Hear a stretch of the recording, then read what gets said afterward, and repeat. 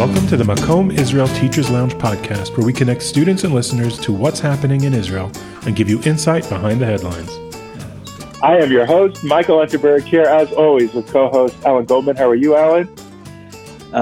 Hunkered down in my little office in my house.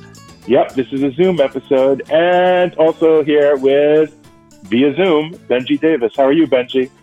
I am social distancing. I'm always a little bit social distancing, so this is just making it clear. Yeah, you seem a little too close to the computer there, Benji. Well, I want you to hear me. Yeah, we're trying to get the best audio we can under these circumstances. So I think everyone understands that at this time we're going to be doing episodes by Zoom, and we won't be up to our normal Ben-engineered standard of excellence, but it is what it is. Well, maybe they don't. Maybe because if they're outside of Israel, they maybe don't know that we've been told to basically stay in our houses if we don't have to go out. If we can work from home, to work from home. Okay, so let's start with that. I want to get to the political stalemate and how coronavirus is affecting that. But can we briefly go over, that's our main topic, but can we briefly go over what Israel is doing, the rules that Israel has implemented thus far? Where are we? So I think that's the major change in the last couple of days has been that basically we've been told if you don't have to go out, don't go out. Stay in your house. If you can work from home, work from home. And if you must go somewhere, in other words, if you have to go to work, so workplaces have to be less than 10 people or less. And you have to have social distancing, which means there has to be enough space in those places that you're 2 meters apart from people. It's about 6 feet. About 6 feet, as a saying, right? In other places, you can go to supermarkets and essential needs, but again, be careful to keep that social distancing in effect. But I think the big change is really basically stay in your house unless absolutely necessary. Otherwise, and also, of course, it means in terms of essential jobs, in terms of people going out to work, they're talking about. So I think something like about 70% of the workforce is not going out to work. And we can't even begin to foresee the economic fallout of this is going to be enormous. Yeah. Well, look, the economic fallout is already huge. There's 5,000 people an hour registering on the unemployment. Yeah, it's overwhelming. I think Israelis will be 30% unemployed in the very near future. And lots of people are getting put on vacation without leave without pay. That's what my wife and my son are on now. But they can get unemployment benefits. So they get unemployment benefits, but again, it's very, hopefully they will get them, but the process to get them is not so, they're trying to streamline, but you're still talking about, tons of people, bureaucracy, getting a letter from your work, and of course, the employers are trying to do this for everybody. So they're backed up because they're gone down on, minimal. Right. The other big thing that affects many of our listeners is Israel has barred all entry to the country for non-citizens. Yeah, that happened last night. Yeah. And the other ones were interesting because the other ones were like, okay, at this date, this is going to happen. All of a sudden, it just says announced so loud into the country. What if you own property though? So I own a property in Israel and I want to come for Pesach and I'll quarantine myself and I can't go to that property that I own. No, right? Because I believe you cannot, because the question is, first of all, they're tourists. And they said, even if you can self-quarantine, in other words, Mike, you were we know we don't like to predict, but you predicted in your situation. Yeah. When you told your mom to come quick, right? I had her move up her flight because I foresaw this was inevitable. Yeah. And because it's not just about the quarantining, what I'm sure that they're worried about, even though they didn't say that much, but it's about taking, the health care, meaning they don't want to be responsible for, non-citizens, let's say. Of course, if they're in the country already and they're allowed to stay here, they will be, but they don't want to add to that. I assume is a big part of the reason why they decided that. Yeah, and that's that's certainly affecting a lot of our students and travel in general. It's certainly an unusual, unnerving time Yes. that everyone's Maybe- having trouble wrapping their heads around that will have massive ramifications for human Right. civilization moving forward. Maybe we should give a quick update just very personally on our, like the gap year world. Yeah, well, I mean, you have most of the gap year institutions have basically shut down. Some of them are moving to having Zoom classes, and some aren't. I think those are the Yeah. two. Those are the two groups, really. Yeah, pretty much. The ones that I think are more, again, focusing on the Zoom for two reasons are, one is those who want to get college credit, Mm-hmm. and some that are just trying to keep their, schedules going. Institutions alive. Yeah, yeah. I understand both approaches. One of my schools, it's kind of at the teachers' initiative to keep the Zoom class going. So I did it with like one school the other day. We had like 5 students, and then I asked them, okay, like, can we do this again next week, same time? And they're like, yeah, sounds great. I will say for me personally, it feels great to do a class on a non-coronavirus subject and just for, 45 minutes, an hour, just pretend to, go to something that feels normal. It's hard to get them to transition though. Yeah. Well, we'll get used to it. Right. We'll adjust. As it becomes the new normal. Yeah. Normal is, I don't even know if we're going to be able to use the word normal. Like, I think things are going to be shifty and changey, and this is a complicated one. Right. Can we bring up this question? I don't know if we were supposed to talk about it, but we talked about it earlier before we were recording about the fact that now Jews are no longer allowed to come to the state of Israel, not as a dictate of some evil empire, but by the Jewish state itself. And does that mean anything? What does it mean for a Jew in the diaspora that the state of Israel has barred their entry? Right, exactly. Does that mean anything, or is it just, no, all countries are closing their borders, there's just no travel, stop asking questions that don't matter? That's kind of where I'm at with that. And I'm not sure which way to go, as in, Israel is just a normal state that's barring travel for non-citizens, or was Israel supposed to be a state for the ingathering of the exiles, and you literally just said, nah, not right now? The question is, will that have ramifications on Jewish identity in the diaspora, or just, what does that mean going forward? Or is this just an isolated, weird blip where travel internationally has been suspended? And so it really doesn't have ramifications for the Zionist idea of a home for all Jews. I think, I just want to maybe contrast it, yesterday Israel sent basically an airlift for Israeli citizens who are in Peru, right? There were about 1,000 Israeli citizens or something in Peru, and they sent planes, El Al, to fly them back to Israel, right?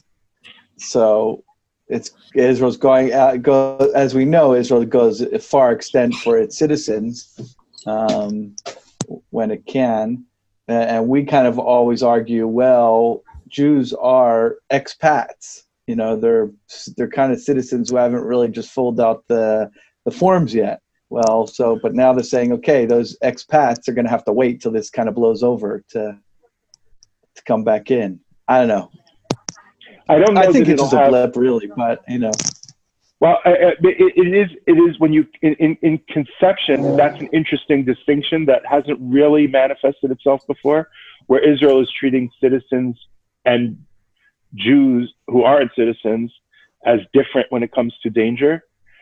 But I understand conceptually why that is unnerving in terms of Israel's mission. But I do think that this is a blip. To me, it's sort of like, I was ill on Yom Kippur, so I ate on Yom Kippur. Yes, that's an exception to the rule because there's a crisis. It doesn't mean that I've devalued Yom Kippur. Yom Kippur's meaning has changed. I think it's an emergency adjustment. But conceptually, it is an interesting moment that Israel is making a distinction between Jews who are citizens and Jews who aren't citizens.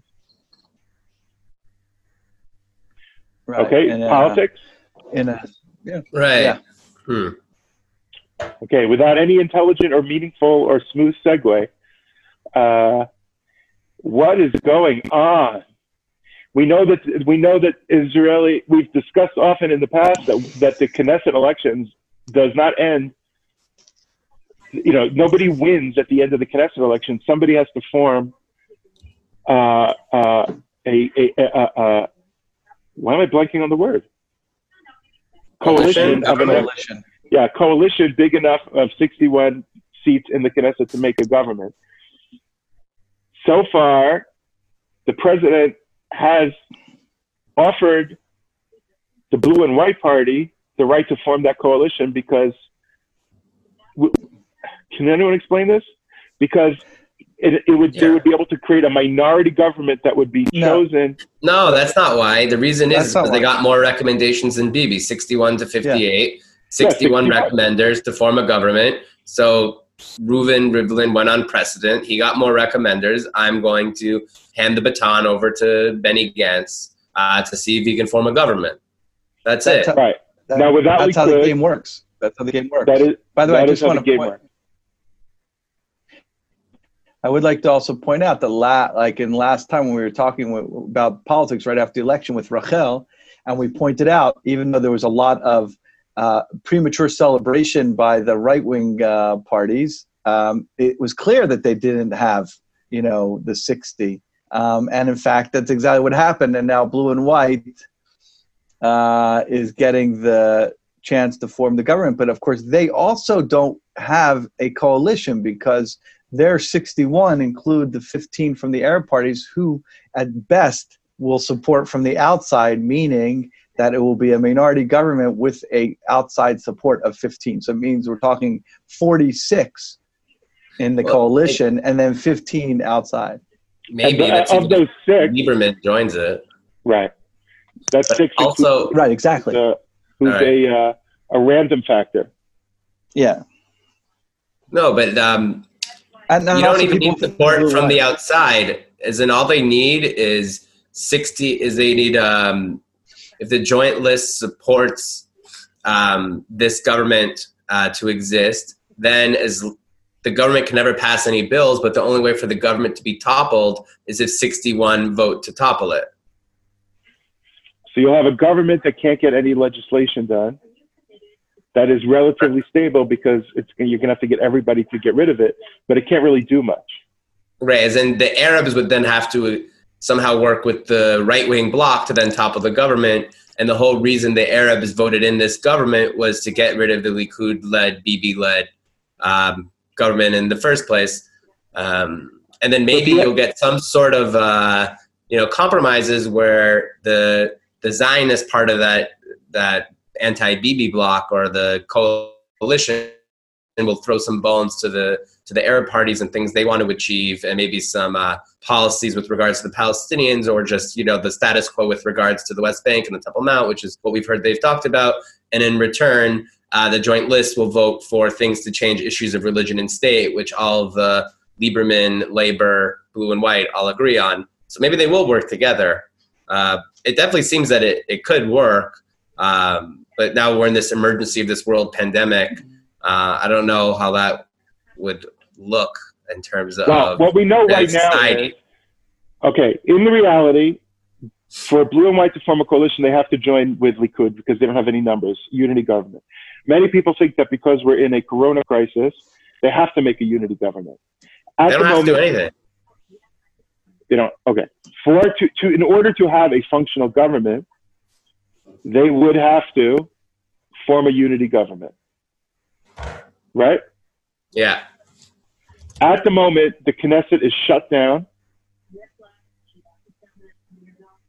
But that's not the Knesset's shut down because they can't agree to form an arrangements committee, and that the Speaker of the Knesset refuses to convene the plenum to vote. That everyone should read this current piece by Chaviv Retegor on the Times of Israel, which essentially gives an explainer for why the Knesset isn't working right now. And it's blaming both sides, and it seems to be rightfully so. Can we summarize what it means that the Knesset isn't working right now? Is Alan with us? Yeah. I'm here, but everything's breaking up, so I'm going to stay. I'd like Alan to do that if possible, because he's a good explainer. Mm-hmm. Repeat the question then. Can you summarize what it means that the Knesset is shut down and why? So I'll try, but again, it's an unusual situation. But Without the essentially,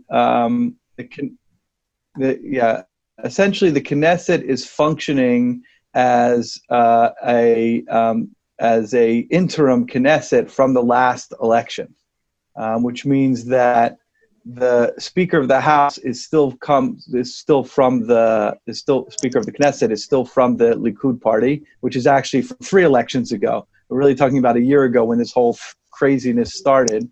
So therefore, it's really the Likud is controlling the Knesset, but they theoretically or even practically they could be voted out, right? If the Knesset convenes, then the Knesset could vote, and those 61 people can vote to change the Speaker of the Knesset and bring in someone from the 61 coalition side, right? The blue and white, while the coalition the left, and the Arabs. While the coalition is being formed, they have reason to have a certain degree of control of who's the Speaker of the Knesset that's going to lead the making of the new rules. Exactly. And then if they replace them, then they control the Knesset, and then different committees can be formed. Even before the coalition is, and the government is solidified, there are committees which control very important parts of the government. Well, we don't have to go into all of them, but one can imagine, right? And just from military to budgets to all kinds of things that can be convened that can have a very important effect on the country. And it's those details of government that we often don't see in the news and don't talk about, but actually where the real things are happening, and making the government wheels spin. One of the key ones being passing a law that a prime minister can't serve while facing trial. Right, exactly, and that's obviously where it's boiling down to. But they can't even get together to pass laws because there's no arrangements committee.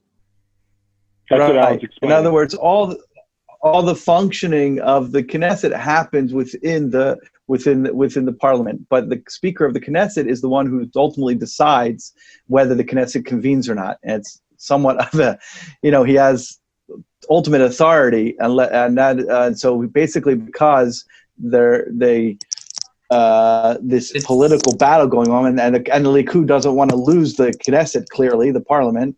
He's not convening it, and that's now going to be being challenged in the courts, I believe. But the legal advisor just came out and said that he can't prevent, if the majority of the Knesset wants to convene on a topic, he can't really prevent them from doing that, and that it should convene next week. Yeah, because I didn't see that most updated thing. Yeah, that'll take time, though. That takes time. Hey, sorry, what did you want to say? Basically, blue and white is saying we want to get control of that speakership because we have 61 thumbs up to form a coalition, and Likud is saying we will not. Not to form a coalition. The speaker is saying we won't step down. No, it's the 61 agreeing that they want to replace the Speaker of the Knesset. Right. Exactly. And Yuli Edelstein is saying no. Right, because once that happens, right, exactly. Because you don't have to replace the Speaker of the Knesset until there's a new government. But they can. And obviously, Speaker of Knesset is a very, very powerful position in the government that usually goes to the ruling coalition party, and I think always. So that's that's kind of another step. Now, of course, this is all happening within the guise of a challenge, an emergency situation that the country hasn't experienced probably since the Yom Kippur War. So it's all very, I would say, frustrating for me as the little guy citizen. Well, as a little guy, we're used to in times of crisis, whether it's the 6-Day War, the 73 War, or any crisis, we're used to the politicians saying, look, we're rising above partisanship and forming unity coalitions that work together. Yeah. And here we're in this major crisis, and they can't get together and agree on who's going to be the speaker that'll set the conversation to set the plans going of how to address it. Yeah. Well, there's two issues. One is the speaker, and then one is the arrangements committee that can, if blue and white gets a majority on the arrangements committee, and they have the speakership, then they can propose a law, all these anti-Bibi laws, which is Likud is what's proposing. But what? But I would say that's very frustrating, again, in the sense that we're in an emergency crisis situation, and wherever you hold on the Bibi spectrum, on the government spectrum, and from both sides, it's clearly a time where unity is demanded. I mean, you have to rise above. I feel like I said it before, and this is why I feel like the politicians are continuing to be politicians as opposed to being leaders. Leaders are able to put these, take a time out of their politics and get together to try and solve the biggest crisis ahead of you. I don't know. And I'm throwing that out at all sides, not just correct. So putting that side. issue aside of should they be prioritizing unity over the political battle, which I don't think you're going to get a lot of anyone arguing with you. Do you think there is a clear right or wrong side in this argument, or do both sides of the argument have valid arguments? There's this Likud side saying, don't switch horses in midstream. Let's hold on to what it is and then work within our framework. You have the 61 saying, no, we have to switch so that we can work out based on the new scenario.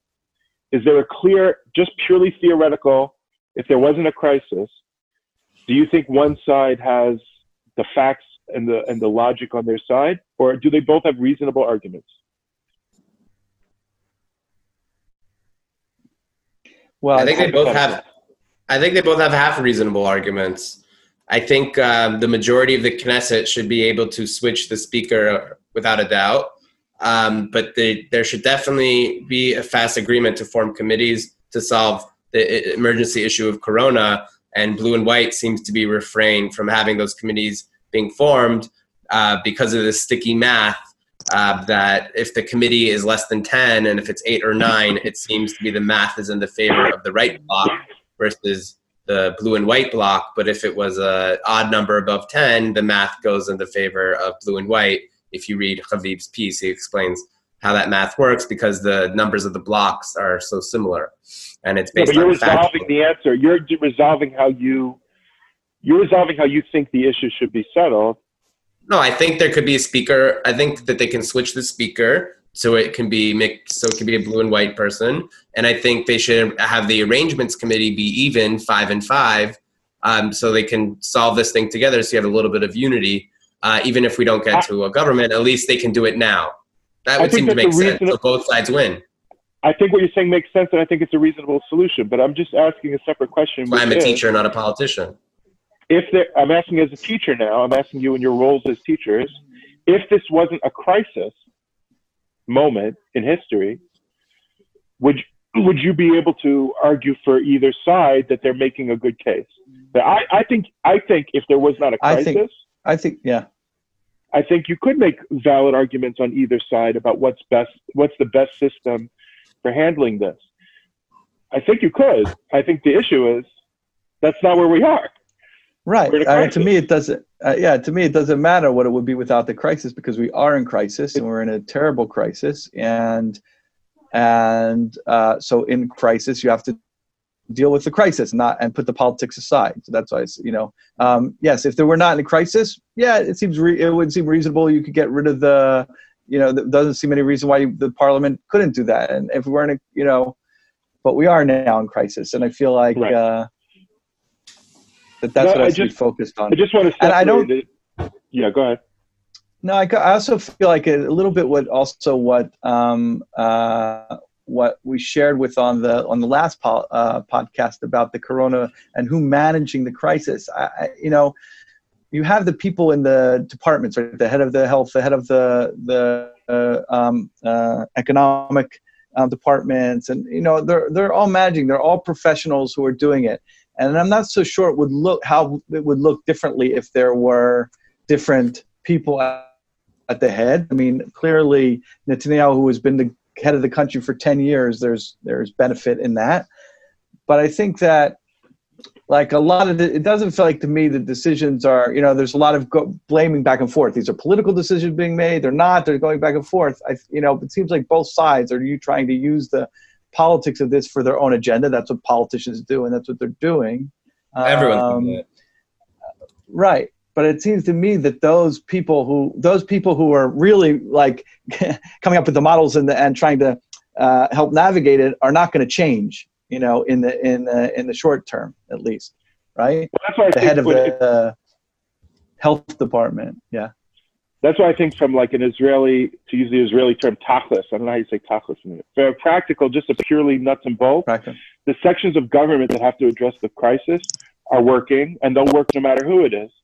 But for the sense of national morale and calm, like we're watching the prime minister every night, and I think he's inarguably, I don't think anybody's saying he's doing a bad job. Some nights he looks more tired than others. But I think that in a moment of crisis, you have the nuts and bolts practicals, but you also really do have issues of morale. Yeah. And so to me, the idea of switching now, and I'm saying this is not a BV voter, the idea of switching that now seems really problematic. Crazy. So we should be keeping as much of the status quo as we can, in my opinion, no matter how good your arguments are on either side. Let's keep that same voice, and work within that system. Everything else should be suspended. All the backs and forths, all the rules, all the everything. I think that's the only sane thing to do. FDR's fireside chats during the Great Depression. I think Bibi's really good at this. I don't think Gantz will be as good at it. Well, he's not the best communicator. Bibi is the ultimate communicator. So good. Also, it's a learning curve. I mean, to come in and start having to like learn the job in the crisis, that's like, that's not a simple thing. Yeah. So the games being played, I think, are the expense of Israeli esprit de corps and morale. And I assume they'll get over it because it's just so obviously unhelpful. Am I wrong? I think what needs to just be pointed out, or the dangers of constitutional crisis and not having a government for a year and going through 3 elections and then this pandemic happening, it really happened at the worst time. Yeah. We are in a serious constitutional crisis, serious lack of faith in political system, and then this pandemic happening. Yeah, well, that's what malpractice leads to malpractice and leads to deeper problems. And I mean, constitutional crisis, but I don't want to quibble on the terminology. But whatever. Throw into that. I mean, which people may or may not be aware of listeners outside of Israel, is that Israel will start using digital tracking for people who have been in proximity to those who've been infected, which is clearly a major step in individual rights and privacy, and those are you talking about in this crisis, and in a governmental crisis and faith in the system and all those things, and those are red lines that are hard to negotiate. Well, what you really want is over them. You want a sober, mandated, working body to work out those issues and deciding intelligently where to draw the line. Which is exactly Benji's point, which is if you're screwing up the system and you're malpracticing, and when a crisis hits is when you really need that kind of stable basis to make decisions going forward, and we don't really have that in a healthy, helpful way. Right. Especially Blue and White's whole reason to exist is to replace Bibi, and if they decide to work with him, their identity is completely gone. I honestly think politically, aside from just everything we've been talking about is just like good policy, but just on a political level, if Blue and White tries to switch out Bibi now, they will lose. They will be destroyed because the people aren't going to stand for it. Yeah, maybe. Except that we're not allowed to have protests because we're not allowed to get together. Can't get out of the house. They're tracking our phones. Yeah, but that's the guys who want to stay in, so you never know. Like all of a sudden, the world will change quickly. We only have a few minutes left. Are you guys scared about Israel's democratic stability moving forward? I would say I wouldn't say scared. I wouldn't use the word scared. I would use the word concerned. I'm concerned about democracy in general. Yeah. Right. Yeah, In general, we're in a democracy recession, but do you think this is a moment of crisis for Israel's democracy? Well, or is it just a bad glitch that they have to get over We were in a crisis before, it's just amplifying it. And these kinds of situations can tweak systems one way or the other, can push them one way or the other. As you've noted, as you've mentioned it many times, Mike, in this podcast, and we've spoken about a lot, that anyway, the whole Western world, the whole world is in a shift in terms of democracy and national identities and how we figure that with all the polarization. So a crisis like this, worldwide global crisis like this, can push it in different ways, and some of those ways can be dangerous. We don't know how they're going to go. We don't know what the end of it's going to be. But if it brings in economic collapse, which again we don't know. I'm not saying it is, but historically, when these kinds of things that push societies over, and in the sense of global, can. So I'm concerned that it'll push it in a direction that we don't want to go. Can I ask you? We have 5 minutes left. Can you read that David Rothkopf quote? Oh, the whole thing? I think so. It wasn't that long. I don't think it'll take us 5 minutes. So the David Rothkopf, if people are familiar with him, he's a journalist, a professor-ish kind of dude. He has his own. He's also has his own whole podcast world called The Deep State. You can check him out there. So this is a book he wrote in 2017. It's called The Great Questions of Tomorrow. And in the introduction, he's talking about a conversation he had with his father when he was a student, when he's in the early 1970s, when he had just seen a documentary about the possibility of global nuclear war and what would happen after global nuclear war. And he was very upset. And he mentioned to his father, and his father responded to him. And then that set him off on a whole track of thinking. So his father, he paused for a moment and stared out into the distance. Well, he said calmly and with a slight trace of Viennese accent, 100 million people, a third of the population of Europe, died during the 14th century of bubonic plague. The result was Renaissance. The Renaissance represented a civilization watershed. It produced changes of scope and profundity that touched every aspect of human lives. The nature of states and the rules that governed kings and kingdoms, the relationship with the church, the fundamental tenets of religious belief, the nature of work and of economics, the nature of war and of peace, even the basic philosophies which societies embrace regarding the role of individuals, individual rights, the nature of the social contract, the very purpose of civilization would be rethought and changed forever. It was an upheaval that for Europe and ultimately the world was epochal. How was the seemingly distant past, a time that for us is depicted only in the yellowing pages of books and in the cracked images of centuries of old frescoes, have any relevance in this era of virtual reality, big data, mapping the genome? This is now David Rothkopf talking, not his dad? Yeah. And an entire world that seemingly has its glued to glowing screens. As was the case during the 14th century, we too are living in what might be described as a day before the Renaissance. An epochal change is coming, a transformational tsunami on the horizon. And most of our leaders and many of us have our backs to it. We're looking in the wrong direction. Indeed, many of those in positions of power and their supporters are so actively trying to cling to the past, and we can almost hear their fingernails clawing at the earth as they try to avoid accepting the inevitable and momentous changes to come. Technological shifts will only be a part of the cascading disruptions associated with the new era. As history shows, these shifts will, in turn, change human behaviors, open new eras to human understanding, enable new forms of creative expression, empower new means of economic activity, and inspire new thinking about the way lives and government and businesses should be organized.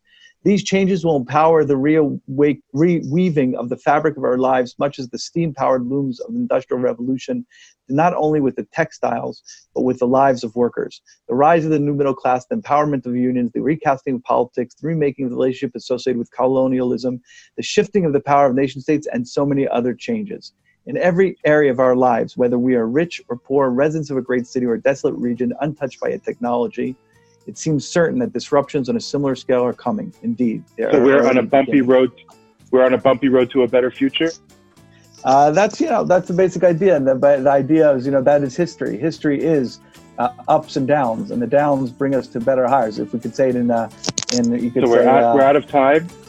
A Hasidic, I just want to say in a Hasidic way, right? In the Hasidic way, Yerida L'Tzorach Aliyah, going down in the need to go up. So, Amen. but Thank you, down guys. could be difficult. Yeah, So buckle up. It's going to be bumpy, but we'll get there. God willing. God willing. Thank you, guys. Thank you, Benji. Thank you, Alan. Thank you, Mike. Bye-bye. Bye.